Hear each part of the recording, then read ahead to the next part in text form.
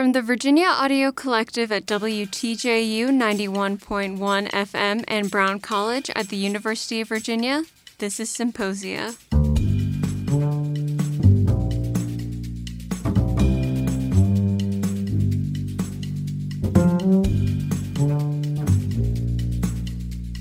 Welcome to Symposia. I'm Sage Tangway. The saying goes, if you can't do, teach. But one of the most remarkable things about a university is that, in addition to teaching classes, the professors are also still doing a lot in their respective fields.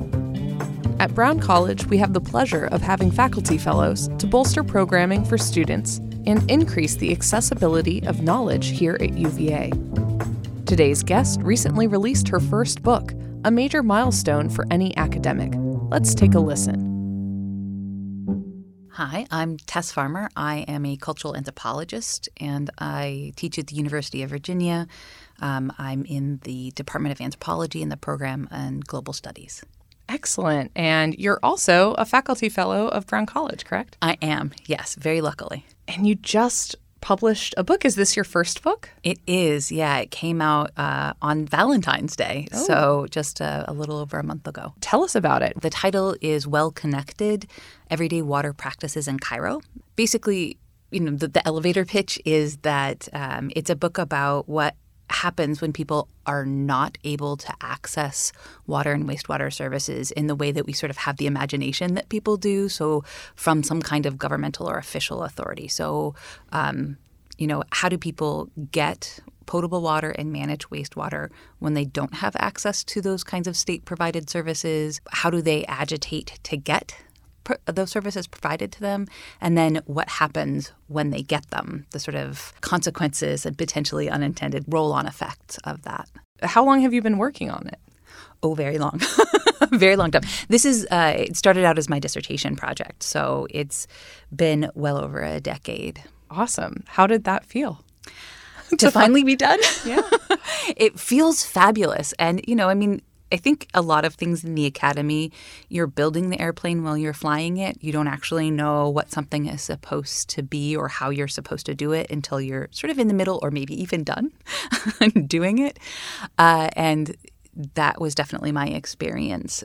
You learn how to write a dissertation by writing a dissertation. You learn how to write a book by writing a book. But once that first one is done, all of a sudden, the logic of a book makes a lot more sense. And it was pretty easy to sit down and then map out my second book project and feel pretty confident that there was like a solid logic to that, I'm sure it will be adjusted, but like there's a there that certainly wasn't when I began the first book project. What was a misconception you had, perhaps at the beginning?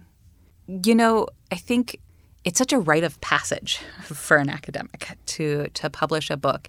And I'm very lucky in that I have a really close group of friends and interlocutors. We met at a joint panel in 2015, and then twice a year we get together and we workshop our work. And so I had seen the progress that several of these friends had gone through to publish their books. I got to watch it happen right as I was sort of beginning the process. So I had some friends who were able to hold my hand a bit because they were just enough ahead. I think maybe the biggest misconception was that you have to have it all worked out perfectly before you get really serious about the publication process. There's a lot of work that goes in after you submit the document to the publishing house or to the publishers, and which in this case is Johns Hopkins University Press. And, I think I probably would have submitted it earlier if I had realized what the process looked like on the other side. But yeah, and I was really lucky with the whole team at Johns Hopkins. They have been fabulous. I would highly recommend them to folks who are first-time academic authors. Robin Coleman, who was the acquisitions editor, he really held my hand, especially in the beginning. We had several really important conversations where he said, okay, here's how to think about this process and what to anticipate, from other people in the process. And that was really helpful because it's such a a black box before you arrive. And then everyone that I worked with at the press was really fabulous. Charles Dibble, who actually had spent years in Cairo working with the American Research Institute there. And then he sent me an enormous architectural volume about Sabiles, which is the second book project that he knew about from a friend in his time in Cairo. So it sort of felt like they brought me into the academic family there. Wow, that's excellent. That's such a heartwarming story. Yeah, I felt very lucky. Yeah. Going into a little bit more about the content of the book. First, I just want to ask you what in your personal and academic development brought you to the point where this is what you wrote your dissertation on and wanted to eventually publish into a full manuscript? How far back do you want me to go? Yeah, I mean, my name is Farmer, but I'm also a farmer's daughter. My dad was in the agricultural sector in eastern Washington State. Water politics there are really important. And so I feel like it was dinner table conversation in my childhood, talking about who gets water, how it's allocated, what the conflicts look like, different, customary rights around fishing and access to water on the Columbia River. It felt very present in my life as I was growing up. And so when I was looking for a dissertation project, the thing about water, one of the things about it was that it's so very fundamental to life that if you're looking at water, you're looking at everything. And water kind of becomes the prism through which other things become visible. And in that way, it's an excellent ethnographic object because it's so polyvalent. It's so ubiquitous. It's so fundamental to human life. It's so important to the way that people organize themselves and relate to each other. An earlier iteration of a research plan had been to look at agricultural water, especially the way in which aquifer water in the oasis of Siwa was being used. But it wasn't really possible to do research there. And so I was thinking about water in cities, and I had a friend who worked for the Ministry of Antiquities, and he said, well, if you're interested in water in cities, you should go to the area where I ended up doing research, is Bitharallah, because the wastewater from that area was flowing down into the areas below, because the area is up on a limestone ridge, and the wastewater was seeping down into the ground and threatening the foundations of archaeological remains that are very important, including of the city of Fustat, which it was founded by the Fatimids in 969, I think. And so it's a really sort of important location. And there are other archaeological sites nearby, and the wastewater from the informal settlement was causing problems sort of maintaining those spaces. So that's how I ended up in the research location that I did. So what do water systems look like in Cairo and in the area that you were studying? Like a lot of places in the global south, there's a real mixture of the way in which water systems operate. So there's sort of centralized modernist water infrastructure that you would sort of anticipate in some sections of the city. And the idea is you're going to expand those. So the piped potable water and piped wastewater systems where government is running the processing or the treatment of the potable water, pumping it to your house, and then you're paying for that utility. In some places that's done, with a private entity, but a lot of places it's run by municipal governments. And certainly there are problems with that system. There's a lot of leakage and loss in that system. There are problems with getting the right sort of balance in the treatment of the potable water. So sometimes there's contamination by sewage. Sometimes there's overchlorination. The pipes themselves can be degraded. One of the engineers that I talked to there said, in some places the water's not even going through pipes anymore. It's just going through sort of a hole in the ground where the pipe used to be. But the idea sort of follows, I suppose, most of our expectations about how water operates in cities. And then, there are a lot of places that sort of tap extra legally into neighboring areas. And for a long time, the area where I did my research was the same as in many, in the case in many informal settlements where they bring in sort of unlicensed plumbers and they tap into the water system that is in the next neighborhood over and draw it up into their houses. Another version of it in places where that has either not yet happened or hasn't happened for other reasons, there's often a situation in which people are either carrying water from where they can or they're buying water that is circulated on, trucks or donkey carriages. One of the sort of global ironies is that the people with sort of the most modest incomes end up being the ones who pay the highest price for their water. And the management of wastewater, at least in the neighborhood where I am, where I was doing my research, what they did is they dug septic tanks into the ground in front of the buildings where they were, and they were unlined concrete blocks sort of just there, and they were often just covered with like a movable stone or a piece of plywood, and they were very porous. There was a lot of leakage, overflow, spillage, and so the sewage was sort of just a constant presence in the street. And this is, of course, happening in like an arid climate. Is that the correct way to characterize it? So it's pretty dry. What's the rainfall like in Cairo? Very, very minimal. So the water comes from the Nile. That's really sort of how Egypt operates. There's the classic quote by Herodotus, this Greek historian, that Egypt is the gift of the Nile. I don't remember the exact percentage, but it's the significant majority of water for use in agriculture and in drinking water municipal systems is coming from the Nile itself. And so the Nile Valley is pretty verdant. It's very green. It has long history of agriculture. Outside of that, it's desert, some sage desert and some sort of just like sand dune desert. Sort of the quote about Egypt is that about 5% of the land mass of the country is arable land, and that's along the Nile and then out as it spreads into the delta, as it's hitting the Mediterranean, and then some locations on the north coast, very few places along the coast with the Red Sea, a little bit in the Sinai Peninsula, and then some smaller oases. There's sort of the global indicators about water poverty and water stress, and Egypt is rapidly approaching sort of the most critical level of that.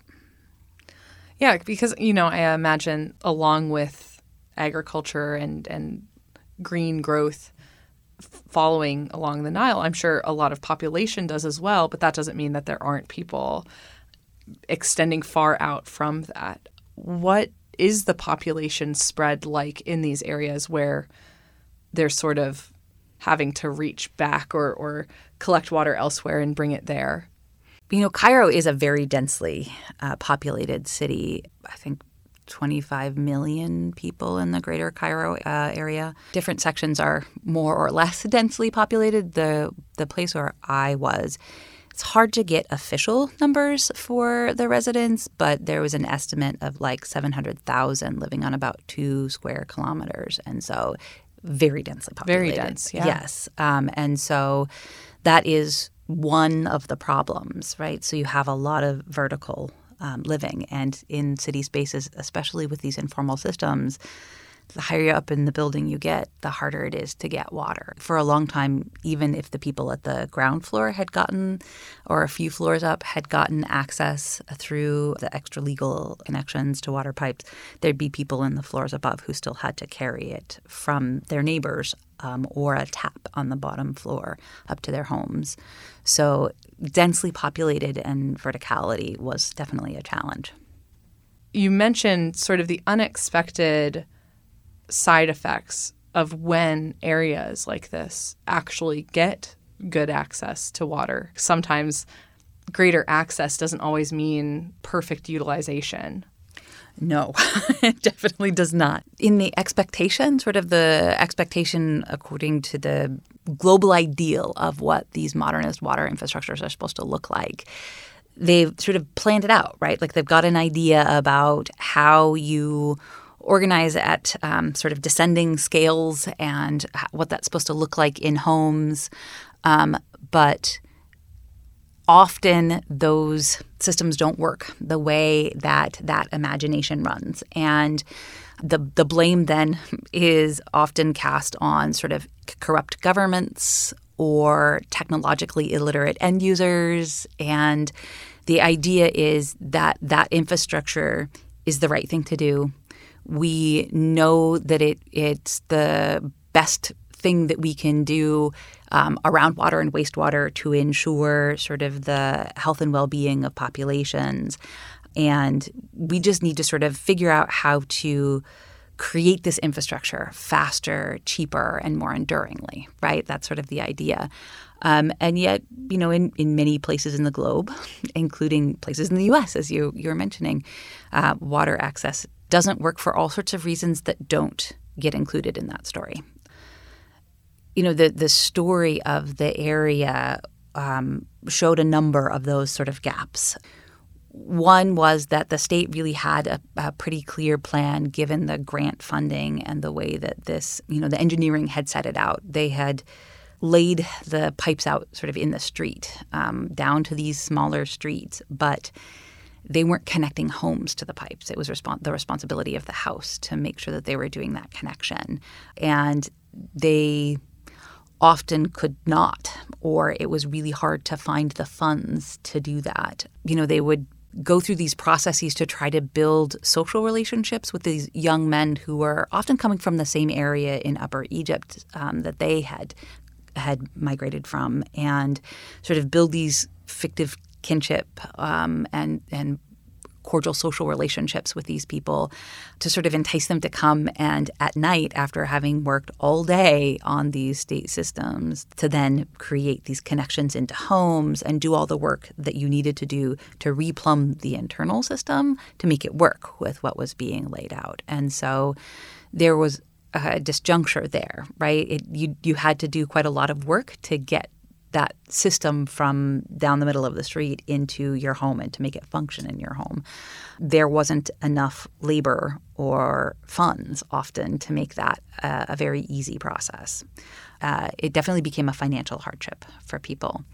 In addition, it sort of stressed social relations that people had built up in order to manage the previous system. So people had to sort of learn where and when things were going to work in particular ways, and that sort of stressed potentially some relationships that they had relied on for well-being. They also had to sort of learn a whole new set of technology, right? So you had to know where and when the pipes were, and women then became pretty smart about this. In the informally instituted potable water system, they knew where the junctures were. They knew, like, if they didn't have water, they kind of knew how far out they had to go to figure out what the scale of water loss was. So was it a cut at their house? Was it just their street? Was it the larger section of the neighborhood? So they had this sort of mapped out, and they needed to sort of reroute that, and it became less obvious where the potential cut was with the new systems coming online. I think one of the other largest issues was that these infrastructural systems became a part of a story about getting legal land tenure, because the people who live in this area did not have legal land tenure.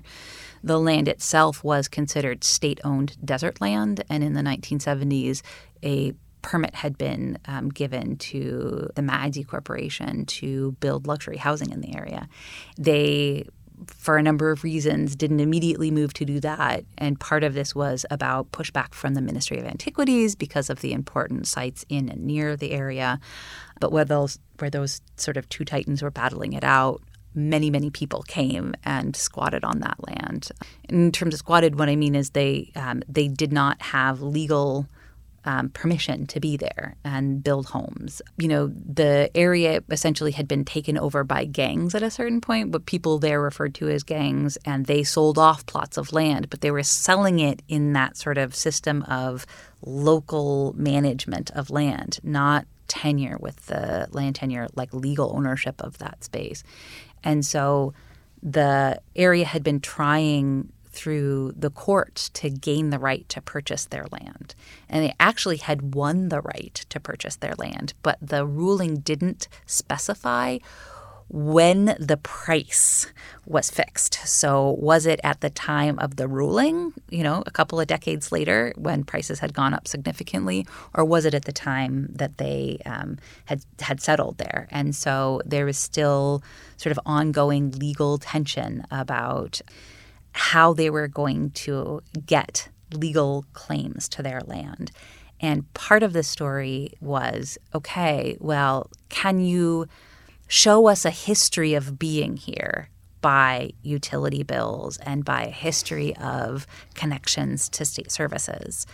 But that also meant that the state all of a sudden had additional access to information about people, who claimed what piece of land, how big their house was, who lived in that space, what those people did. And people were very leery of that sort of new visibility because they didn't trust how that information would be used in general, and very specifically because there had been such a long history of trying to move them out.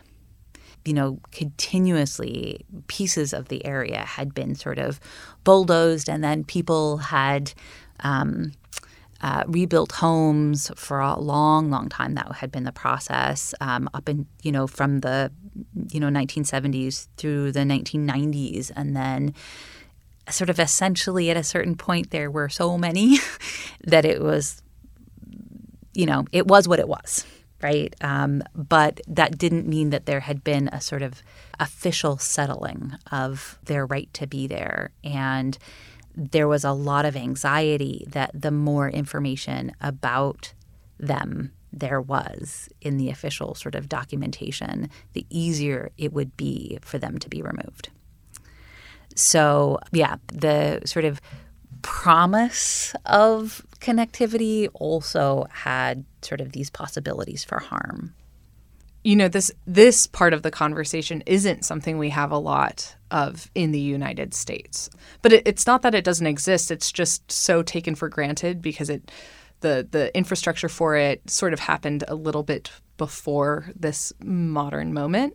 But you can sort of still see the signs of it. It sounds like what you're talking about is what we conceptualize as incorporation of like a town, and that there's just so many layers of culture is underneath all of the technology or utilities that any given culture uses that you might not realize is at play until you're looking at a different system and realizing, oh, no wonder some of these things are just not applicable. You can't just take the technology of one culture and throw it on the map somewhere else and say, oh, look, it works perfectly. It's cleaner water. It's, safer for everyone. There's so many assumptions that is underneath both systems that you can't, they're not just immediately applicable. Yes. So as an anthropologist, one of the ways to talk about this is like narrow technical solutions to deep social challenges. And that, I think, can be a real problem. We need technology to advance, right? There are a lot of advantages to that. But kind of fixation on technology as the solution often really fails us because it doesn't imagine all of the ways in which people could use it or would refuse to use it, or how it would intersect with social systems, with moral systems, with the current technology, how people already are doing those things. And so, I think that's sort of a meta question, right? Certainly as you look at sort of applying a paradigm that developed in one location to a somewhere else. Although I think we could also imagine city infrastructure, city water infrastructures as being not just about the way it developed in Euro-America, but also as a product of the imperial project. Right. So like early potable water systems in Cairo were a part of sort of that imperial project to try to manage those central locations of governance. Very interesting. What is the main takeaway? What's the thing that you hope people understand after reading your book that maybe they didn't have an appreciation for before? I have like 3 different answers to that question. Perfect. 3 is usually what people have. Awesome. Well, that's good to know. Yeah. So the first one is, as an ethnographer, I think it's always important to ask about the question of how. Things are deeply complex and contextual. And so asking the question of how things operate really matters as a fundamental project. And so this is a story of how people are making it work for themselves. And I think it attempts to capture just a portion of the wit and the wisdom and the sort of the complex social and ethical systems that people have developed to make their world work and to run technical systems, to make those technical systems operate for themselves. Getting a sense of that how and the complexity of that how, I think, has its own value. In terms of like audience takeaways, I think there are kind of at least a couple of kinds of audiences that I'm thinking about. One is an audience of people who are interested in or participating in global projects around water and wastewater management. And, you know, these are folks who often have exactly the best intentions, right? They want to improve the standards of living, and water and wastewater management is one of the most fundamental things. But they're often operating in a paradigm that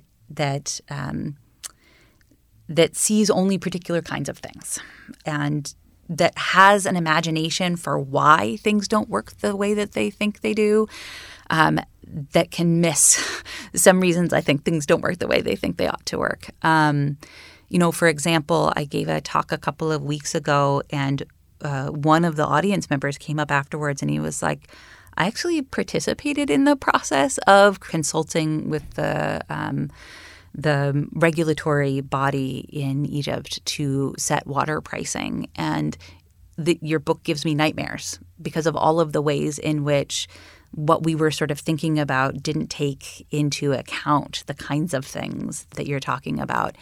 And just yesterday or Wednesday, I guess, somebody came up to me after the talk and said, you know, thinking about water as an economist, like some of the things that you're talking about, like I'd never even think about the problems that people have once it reaches the doorstep of the apartment building to like get it all the way up to the top floor. These are just not visible.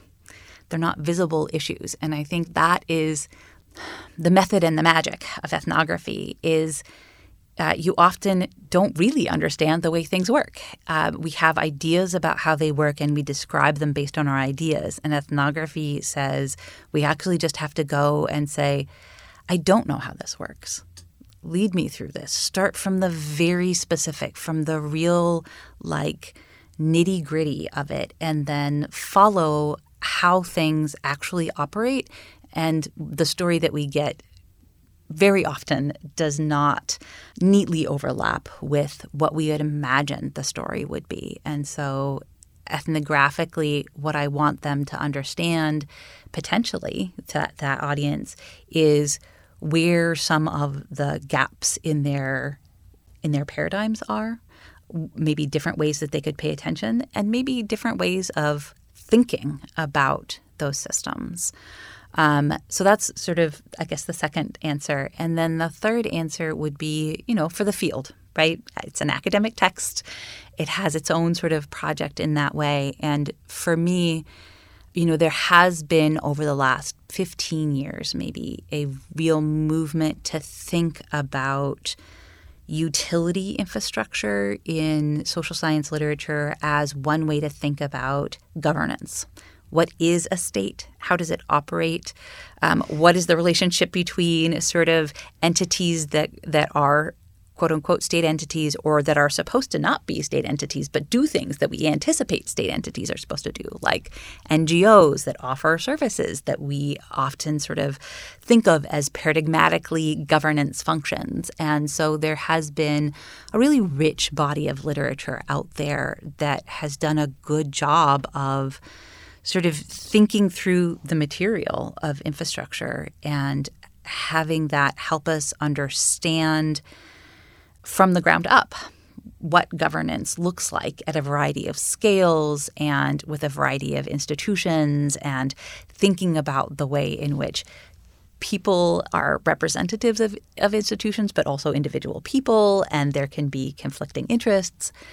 And I think it's been really profoundly useful. But in the process of the theoretical disarticulation of the state and understanding it more as process, as effect, it seems like the idea of the state has become all-pervasive. And so when we talk about systems like water provision, we often talk about them in terms of state-society relations, even if that state now is a really municipal, sanitation worker.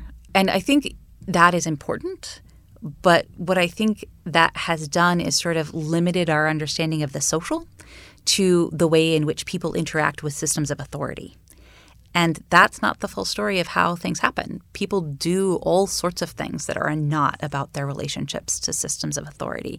And so my modest contribution, I hope, is to think about reattending to the complexity of social relationships that are certainly within the contexts that are set out by some versions of governing structures, but that aren't limited to that.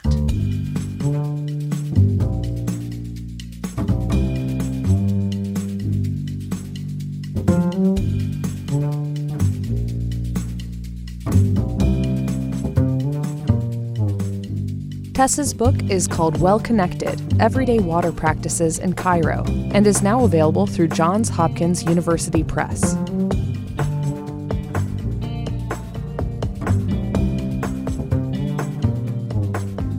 Symposia is a production of the Brown College Community Media Initiative and the Virginia Audio Collective. This episode was produced by Sage Tangway with assistance from Sophia Moore. Subscribe to Symposia wherever you get your podcasts.